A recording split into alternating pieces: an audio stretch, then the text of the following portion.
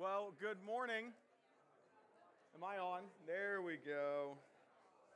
There we go. How are we doing this morning? Good. Good. Who overslept? Let's see a real quick show of hands. Don't do that. I'm kidding. We don't want to see your hands. So I did run behind this morning. I was looking at the microwave, which was set for 8 o'clock, and I was like, hey, I have so much time. And then I look at my phone, and it's 9:11, and I'm like, prayer starts in 4 minutes. So, hey, I'm here. We're all here. We're so glad you're here. If this is your first Sunday with us, again, welcome to Highland Gospel Community. We're so glad to have you here. My name is Trevis Hall. I'm one of the deacons here at HGC, and this morning we're going to be in Mark 15. So our journey with Jesus through the book of Mark is nearly complete.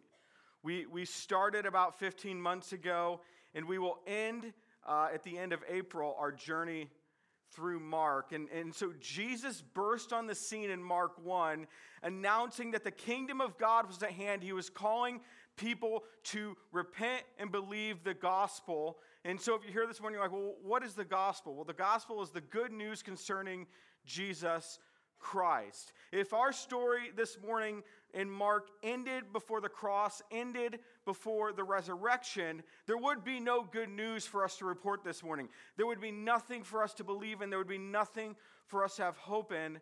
There would be no power in our repentance. Without the cross, without the crucifixion, without this grisly cross, there is no good news for us this morning because the good news of Jesus Christ, it centers on the cross. It centers on this device of torture. And so we, again, like I said, we started our journey about 15 months ago. And one of the major ways that we have gotten to know Jesus is by his death and what that means. And you might think, well, that's a bit odd. That's how we're getting to know this man is by his death. But think about the things that we don't know about Jesus through Mark's account.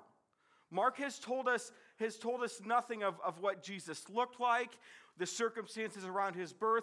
Yes, we do see that in the other gospel accounts, but Mark doesn't tell us about it. Mark doesn't tell us how old Jesus was when he walked, when he learned his ABCs and 1, 2, 3s, what kind of brother he was or carpenter, his favorite food, his favorite hobbies.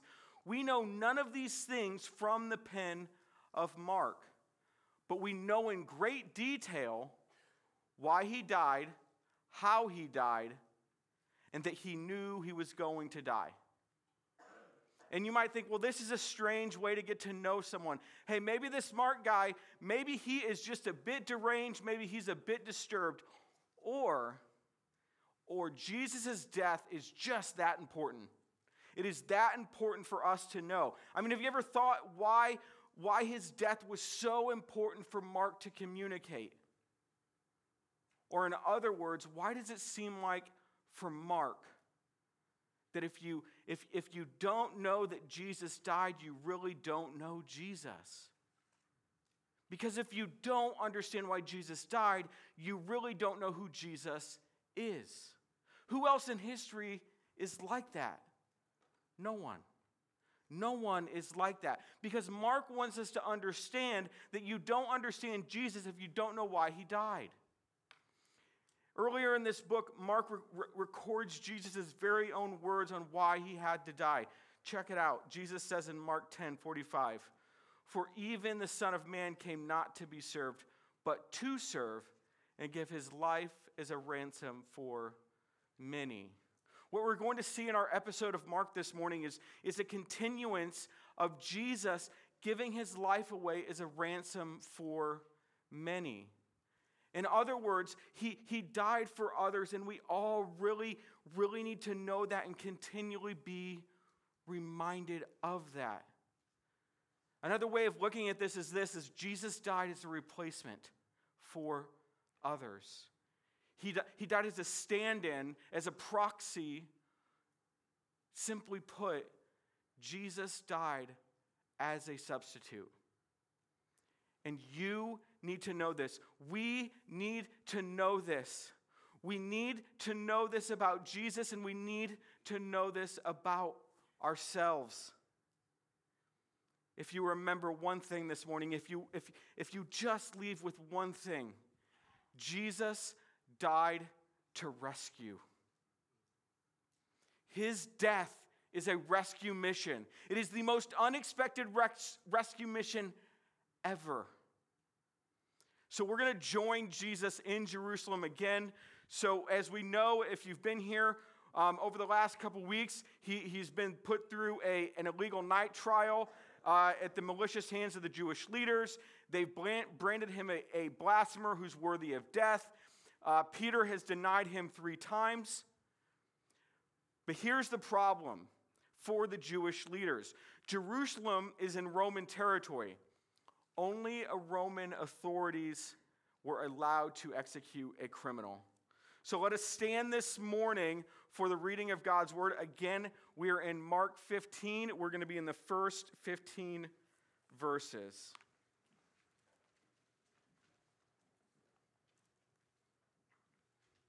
And as soon as it was morning, the chief priests held a consultation with the elders and scribes and the whole council. And they bound Jesus and led him away and delivered him over to Pilate. And Pilate asked him, "Are you the king of the Jews?" And he answered him, "You have said so." And the chief priests accused him of many things. And Pilate again asked him, "Have you no answer to make? See how many charges they bring against you." But Jesus made no further answer, so that Pilate was amazed.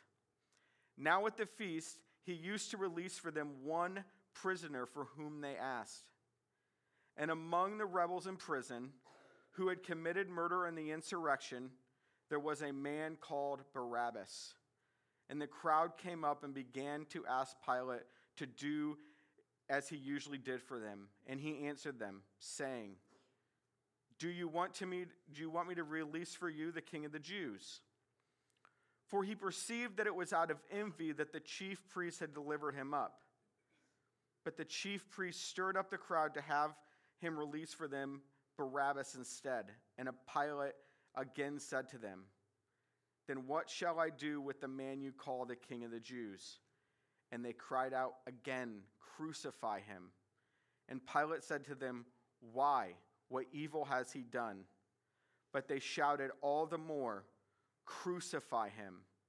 So Pilate, wishing to satisfy the crowd, released for them Barabbas. And having scourged Jesus, he delivered him to be crucified. Lord, this morning we stand here amazed that just how much you love your people. That you send your son Jesus to step in as a replacement for us. To die for our sin, to die for our shame, our shortcomings. But you love your people so much that you give your only son. Lord, I pray this morning that any word that comes out of my mouth would be from you. And Lord, I pray this morning that hearts would be encouraged where they need to be encouraged, but that they would also be convicted where they need to be convicted. It is in your name we pray. Amen. You can sit back down if you'd like. So dawn breaks. The Jewish leaders, they ushered Jesus to a man that Mark calls Pilate. His full name is Pontius Pilate. The best way to think of Pilate is like he's a Roman governor. So he's like the Mike, I can't even think of our governor's name. It doesn't matter. He's the governor of Rome. I almost said Mike Huckabee. That's not right. Other guy, doesn't matter, no point. Anyways, he's the governor of Rome. He oversees Jerusalem and some of the surrounding territories. His main job is to keep peace in his little Roman corner of the world. And you need to understand that the Jewish leaders, they hated Pilate. They did not like Pilate. They didn't like what he stood for, yet they're forced to take Jesus to him. Because Pilate had to approve of their execution plan. To put it more bluntly, Pilate had to approve of their plan to murder Jesus. So the Jewish leaders, they put the charge against Jesus in the most scandalous way possible to the Roman mind. Check out verse 2.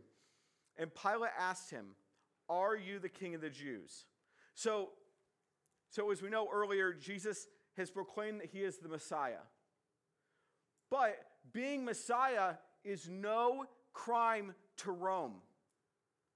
But being a king that would challenge the authority of Caesar, now we're talking about something that is a big deal to Rome, that is a big no-no. See, the only crime that Rome cared about was treason against the state. Do you see what these Jewish leaders are doing? See, they're trying to paint Jesus with these rebellious colors. They're trying to make him sound like some disruptive agent that only lives to sabotage and undermine Rome. See, what they're doing in this moment is they're making Jesus out as an enemy of the state. But let's not get it twisted. Pilate's not a fool. Pilate knows what they're up to. He knew that the Jewish leaders did not care about peace in the Roman state. He knew that they were simply trying to frame Jesus. And look at Jesus' response here at the end of verse 2. And he answered him, "You have said so." So what kind of answer is that really? Because a couple of weeks ago, when the Jewish leaders again asked him if he was the Messiah, he says this in Mark 14, verse 62. "And I am, and you will see the Son of Man seated at the right hand of power and coming with clouds of heaven." So here Pilate asks him, "Hey, are you the king of the Jews?" And he essentially says, "Hey man, that's just what you said. Whatever you say, bro." Like, he doesn't really give an answer. So was Jesus a king? Yes. He was a king, but he was not really the kind of king that Pilate could really understand. See, Jesus, as we know, is no threat to Rome. He had no designs to overthrow Caesar. He was absolutely a king, but his kingdom would not be limited to the Roman Empire. See, again, he is King of Kings, and his kingdom would outlast Rome. He had a throne superior to all other thrones, and one day that is going to become extremely clear to them. So is Jesus King of the Jews? Yes, but he is also King of Kings and Lord of Lords. Verse 3. And the chief priests accused him of many things. So with that, the Jewish leaders, they just unload all their accusations on Jesus. They unload all their verbal ammunition, garbage in front of Pilate to make Jesus sound like an outlaw. And then you look at verse 4, "Have you no answer to make? See how many charges they bring against you." But Jesus made no further answer, so that Pilate was amazed. See, Pilate is not amazed at what Jesus says to silence the Jewish leaders, but that he was silent in the face of their taunts, their accusations. But see, 800 years ago, Isaiah says in Isaiah 53:7 that this is how it would all go down. He was oppressed, and he was afflicted, silent, yet he opened not his mouth, like a lamb that is led to slaughter, and like a sheep that before its shearers is, so he opened not his mouth. So at this point, Pilate is faced with a bit of a dilemma. He knew that the Jewish leaders had no case against Jesus. He also knew that they were trying to use him to get rid of Jesus. Pilate knew he was being used in this moment. Pilate also knew that if he outright released Jesus, he would have some serious problems. And the last thing Pilate wanted, again, he just wants to keep peace in his little Roman corner of the world. So at the Passover each year, Pilate would free one Jewish prisoner. So a crowd of people, they come to Pilate and they ask for their annual favor. Check it out in verse 9. And he answered them saying, "Do you want me to release for you the King of the Jews?" So surely the crowd is going to say, "Yes, please release Jesus." But again, the Jewish leaders, they're in the crowd and they encouraged this mob to demand a man called Barabbas. Mark tells us about this in verse 7. Among the rebels in prison who had committed murder in the insurrection, there was a man called Barabbas. So who is Barabbas? So Barabbas is a rebel to Roman authority. He is a murderer. And to put it in 2020 terms, Barabbas is a terrorist. He is a vile human being. And again, remember, the only crimes that Rome takes seriously are crimes against Rome. See, in the eyes of Rome, Barabbas was guilty and worthy of capital punishment, worthy of death, because Barabbas was a rebel against Roman rule. See, he was a Jew, and he fought and murdered to try to overthrow Roman rule, Roman oppression. So it comes down to a choice between Jesus and Barabbas. So what had Jesus done? He was being accused of being a rebel without actually doing anything against Rome. Barabbas was a revolutionary who wanted to overthrow Roman oppression, and if he had to murder, so be it. So who should be chosen between the two? The revolutionary or the rabbi, the murderer or the miracle worker, the rebel or the redeemer? It's a pretty easy choice. But when Pilate asked the crowd, they don't want Jesus released. And this is where the Jewish leaders saw their chance. Check it out, verse 11. But the chief priests stirred up the crowd to have him release for them Barabbas instead. And Pilate again said to them, "Then what shall I do with the man you call King of the Jews?" And then we see the answer here in verse 13. And they cried out again, "Crucify him." And Pilate said to them, "Why? What evil has he done?"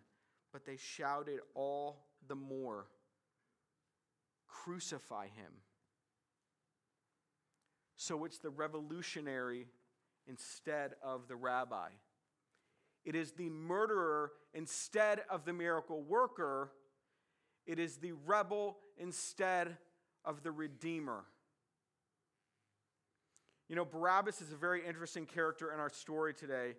And what's really interesting is in my studies, Barabbas translated into English means son of the Father. In other words, Barabbas, son of the Father, instead of Jesus, the Son of the Father. But in this moment, Jesus becomes a substitute, a stand-in for Barabbas. The Son of the Father Most High would die instead of Barabbas, the Son of the Father. See, Pilate tries to appeal to this mob of people to get Jesus off, but his plan backfires. We see that in verse 15. So Pilate, wishing to satisfy the crowd, released for them Barabbas, and having scourged Jesus, he delivered him to be crucified. So Pilate's power play against the Jewish leaders, it backfires. He played to the crowd and they turned into a mob. And we don't know through Mark's account what the Jewish leaders said to the crowd, but we do know how they responded to Pilate. We do know how the crowd responded to Pilate. Crucify him. And we don't know for sure the makeup of this crowd, but we do know that just a few days before, as Jesus entered Jerusalem, the crowd was shouting something very, very different. Mark 11, and those who went before and those who followed were shouting, Hosanna! Blessed is he who comes in the name of the Lord. Blessed is the coming kingdom of our father David. Hosanna in the highest. Blessed is he who comes in the name of the Lord becomes, crucify him. Hosanna in the highest becomes, crucify him. Again, we don't know what the Jewish leaders did to stir the crowd up before that day before Pilate, but we do know that Barabbas was arrested for insurrection against Rome. He was arrested for murder. And the Jewish leaders maybe said to the crowd, hey, at least Barabbas fights against our Roman enemy. Because the crowd, they expected a king that would deal with Rome. And they probably thought, hey, what is Jesus doing exactly?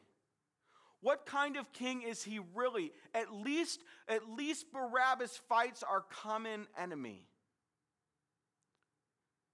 In this moment, the crowd chooses Barabbas over Jesus, so we hear, crucify him. Crucify him. And that is what Pilate would do. In that moment, Jesus' fate is sealed. He's off to be flogged. He's off to be flogged, which is such a brutal thing where they take a whip that has metal objects and stuff attached to the end of it. Most men would die from it. He will have pieces of flesh hanging from his back. This is brutal stuff. He is off to be flogged and crucified. But here's the thing. Jesus was doing more than anyone could see that day. He was offering himself up as a substitute. Everyone in our journey that we've met with Mark this morning and past mornings desperately needed a substitute, just as we do. Of course, they're all ignorant, just as we are, to their need. But Jesus was not. See, the Jewish leaders needed a substitute, but they wanted Jesus to validate all their religious activity. Someone to do and be what they wanted him to be. See, they couldn't imagine a Messiah who did not agree with all their expectations.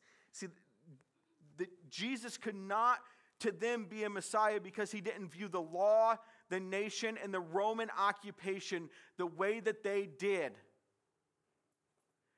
See, they expected Jesus to uphold their tradition and expectations. Instead, they got Jesus the substitute.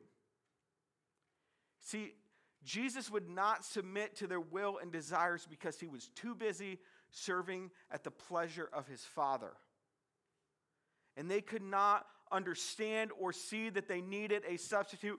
So because they thought that they needed a Messiah to do for them what they wanted. Man, they had constructed a Messiah in their own extremely poor image. And yet, Jesus becomes a substitute for them. He became a substitute for people who put their confidence in their own religious activities. So the Jewish leaders, they needed a substitute. Pontius Pilate needed a substitute. See, Pilate needed a substitute because He wanted Jesus to defend himself to make his life easier. Pilate's main job was to keep peace and not let these zealous Jews rock the boat. And his life would have been far less complicated if Jesus just defended his own innocence. So that way that Pilate wouldn't be put in this awkward corner and challenging position of defending Jesus. See, this was a losing proposition for Pilate. See, what Pilate did not understand is that Jesus would be defended, but only after his substitution. See, he would not defend himself because he knew his Father would defend him. How? Because after dying as a substitute, the Father would give the ultimate defense of Jesus, and after 3 days he calls him back from the dead. So in that moment, Jesus is content to let his defense wait. See, Pilate wanted Jesus to make his life so much easier. But again, Jesus was busy becoming a substitute for people like Pilate who want Jesus to make their life easier. So again, we see the Jewish leaders, they needed a substitute. Pilate needed a substitute. The crowd needed a substitute that day. See, they wanted Jesus to be a revolutionary and overthrow Roman oppression. They wanted someone to fight and throw off the yoke of Roman oppression. They wanted Jesus to be this David-like figure and restore their nation to past glory. Instead, Jesus was a substitute. See, they didn't understand that. What they didn't understand is that Jesus was dying a revolutionary death. See, it appeared that he was about to be conquered, but by dying, he would stand in for sinners. He would stand in for humanity as a substitute. And by that, he would destroy a yoke far more deadly than Roman oppression. He would destroy the yoke of sin and death. Because sin and death was far more disastrous to humanity. It was far more disastrous, and Jesus knew that. You can see that Jesus' method of conquering was to be conquered. So we see that the Jewish leaders, they needed a substitute. We see Pilate needed a substitute, and we see the crowd needed a substitute. The only person in this episode this morning who gets what he wants and actually plays his part as he should in this story is Barabbas. Barabbas, a murderer, a rebel, a terrorist. He wanted Jesus to die in his place as a substitute. And that is exactly what Jesus does. So the news that Jesus the Nazarene would die as a substitute for him must have been the best news he had ever heard. He's like, hey, I'm all for it. Like, if this dude wants to die in my place, that's great. The Son of God the Father substituted for the Son of the Father. Jesus stands in for Barabbas. The innocent condemned, the guilty set free. Jesus, the substitute, the Son of God the Father, died as a substitute so that sons and daughters of any father might go free. So that you and I might go free. Again, the innocent condemned, the guilty set free. See, Jesus is not who the religious leaders and expected him to be, who Pilate wanted him to be, or the crowd wanted him to be. He was the substitute. He was for Barabbas in that moment the substitute. But aren't we all Barabbas? In that moment, Barabbas needed Jesus. He needed Jesus. And Jesus is exactly who I need him to be. But I don't want you to miss this. Here's what I didn't say. I didn't say Jesus is who you want him to be. Because a want and a need are vastly different. A want is a desire. A need is something that you need to live. We need Jesus to be who he is so that we can live. Whether you're a follower of Jesus or you aren't, you need to understand exactly what is happening here. Jesus is exactly the substitute that we need. So some of us this morning, we were like the Jewish leaders. Confident in our religious activity. Expecting blessing and favor from the Lord because we obey, we do all the right things. We hit those Christian check marks, man. We're checking off the boxes. We've turned a corner. We've turned over this new leaf. We've learned this new theology. Like, we've just become a better person. But Jesus' substitution tells a different story. Jesus had to die as a substitute for all our religious activity. And you might not be used to thinking this way, especially if you grew up in a religious or spiritual home. You probably get the fact, you probably know better than most, that Jesus needed to die for your sin. You have it rehearsed. But what you might not understand is Jesus had to die as a substitute for all your religious good deeds. Because check it out, your religious good deeds, they're not enough. They're not good enough. The word tells us that all your good works are filthy rags. And I would encourage you to take time to study exactly what filthy rags are. And that is what your good works are. Man, Jesus had to die in that moment for your obedience. He had to die for your prayers. He had to die for your confessions because they were all insufficient. Even at our very best, our most spiritual, our most religious, we need a substitute. And Jesus is that substitute. Others of us, we're not religious. We're not spiritual people. Okay, we are spiritual people. Don't miss that. But we're not like the religious leaders. Others of us are like Pilate. And we just wanted Jesus to make life easier.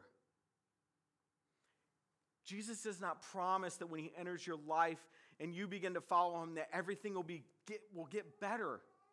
Because sometimes it doesn't. See, Jesus' substitution tells us that he is about much more than just making our life easier. He is about killing death and destroying sin. It's not just little improvements. His substitution changes everything. Let me just be brutally honest this morning. Following Jesus is extremely hard. And we should expect nothing less. We follow a crucified Savior. Yes, he rose from the dead, but our Savior was still killed. He still died. We shouldn't be surprised and thrown off kilter when we face trials. He had told us that we will face many trials, but to take heart, for I have overcome the world. See, Jesus calls us to take up our cross and follow him. To live a life of constant death. He calls us to die to self, to die to our preferences, to die to our comforts, our conveniences, our leisures, and live to him.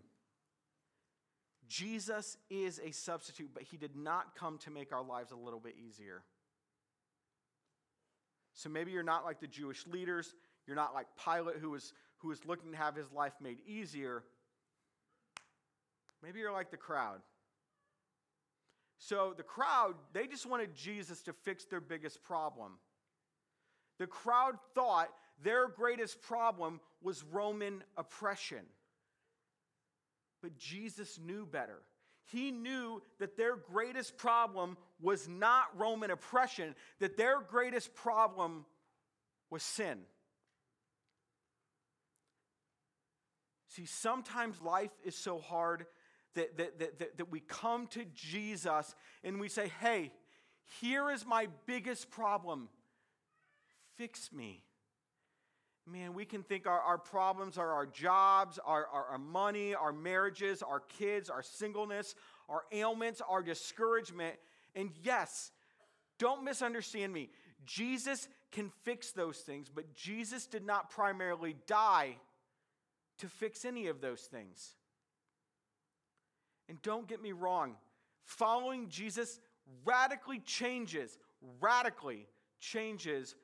those areas of your life. But he is first and foremost a substitute. See, not only do we need help fixing ourselves. We do. We are severely broken people. We are honestly more broken than we can ever really imagine. And that is why Jesus died as a ransom for you, died as a ransom for me. We all need a substitute. And only Jesus is that substitute. Worship team, you can come back up. So this morning, what kind of person are you? Are you a follower of Jesus, a Christian, a believer? He is your substitute. He is your substitute. But you also need to realize that we are somewhere in this story. We identify with someone in this story. And you can say, well, I'm not like the Jewish leaders. I'm not like Pilate. I'm not like the crowd. But I do know this. All of us are like Barabbas. Whoa, hold up. I've never murdered anyone. I've never led an insurrection. I'm not a terrorist, dude. And I get that. And most of you probably haven't murdered anyone physically. But have you with your words? Guilty. Man, my words are sharp. They are so sharp. They are deadly. What about with your eyes? Like, if looks could kill, what would be the body count? Like, I'm going to guess that most of the wives in here would be widowed. Like, dude, how many times I got to tell you to put the seat down? It's a challenge for us. We're special. But my point is, we kill with our words, we kill with our looks, we kill with our thoughts. If you think it in your mind. Are we any better than Barabbas? No. Not by a long shot. We are somewhere in this picture. But we're the ones set free who didn't deserve it. And Jesus is the one condemned who deserved freedom. Again, the innocent condemned, the guilty set free. Jesus loves us so much that he saw our greatest need and he stepped in. And he said, hey, I'll pay that debt. I will die in your place. Now, the other group of people I want to talk to this morning. Maybe you're not a follower of Jesus. Maybe you don't consider yourself a Christian. Man, maybe you just have forgotten. Let me just say this. Here at HCC, we're not in the business of peddling religion. Man, we're just about Jesus. Like, that's all we're going to talk about on a Sunday morning is Jesus. I'm not saying, hey, try to obey and make your life a little bit better. What I'm saying is this. I'm saying that you need to see that this Jesus, the Jesus that we see here in the pages of Scripture, that Jesus died as a substitute for the sins that you commit, and you don't have to pay the debt because he already did. The death that is coming for you, you don't have to fear it. You do not have to fear because he died and rose again so that any who follow him, any who believe in him, might have life everlasting. But you have to decide. You have to be the one. I can't make this decision for you. You have to decide what to do with this man's death, with the death of Jesus. You have to make that decision. You can say, well, that's interesting. Or will you just say, thank you? Thank you for dying for me as a substitute. Thank you for dying in my place. Thank you for paying the debt. If you're here this morning and you're not a Christian, you can have a substitute. His name is Jesus, and he's the real deal. And I would love to chat with you this morning about Jesus if you're in that place. I said at the beginning that if you don't know why Jesus died, then you really don't know Jesus. Jesus died as a substitute. Jesus died as your substitute. Is he your substitute this morning? Let's pray. Lord Jesus, thank you for dying. Lord, I do pray that if there are any in this room that who are not following you, that don't know you, I pray that you would help them to follow you, Lord. I pray that they would be convicted of their sin and recognize that they cannot be obedient enough, good enough, but instead they would embrace you as a substitute, Lord. I pray that you would give them forgiveness. I would pray that you would help them to recognize that you're the only way. Your death is the only way to avoid their death. Lord, for those of us who have embraced you as our substitute, thank you. Thank you for not treating us as our sin deserves. Thank you for not defending yourself that day before Pilate. Thank you for standing silent as accusations that weren't true were thrown your way, so that we might have a substitute. So that one day we might be able to stand before the Father and not present all our good works, but present our Savior who died so that we may live. Lord, one day we will stand before the Father and we will say that Jesus is my substitute. I have nothing to offer. I have only Jesus. Lord Jesus, we are grateful that that's enough. In your name we pray. Amen.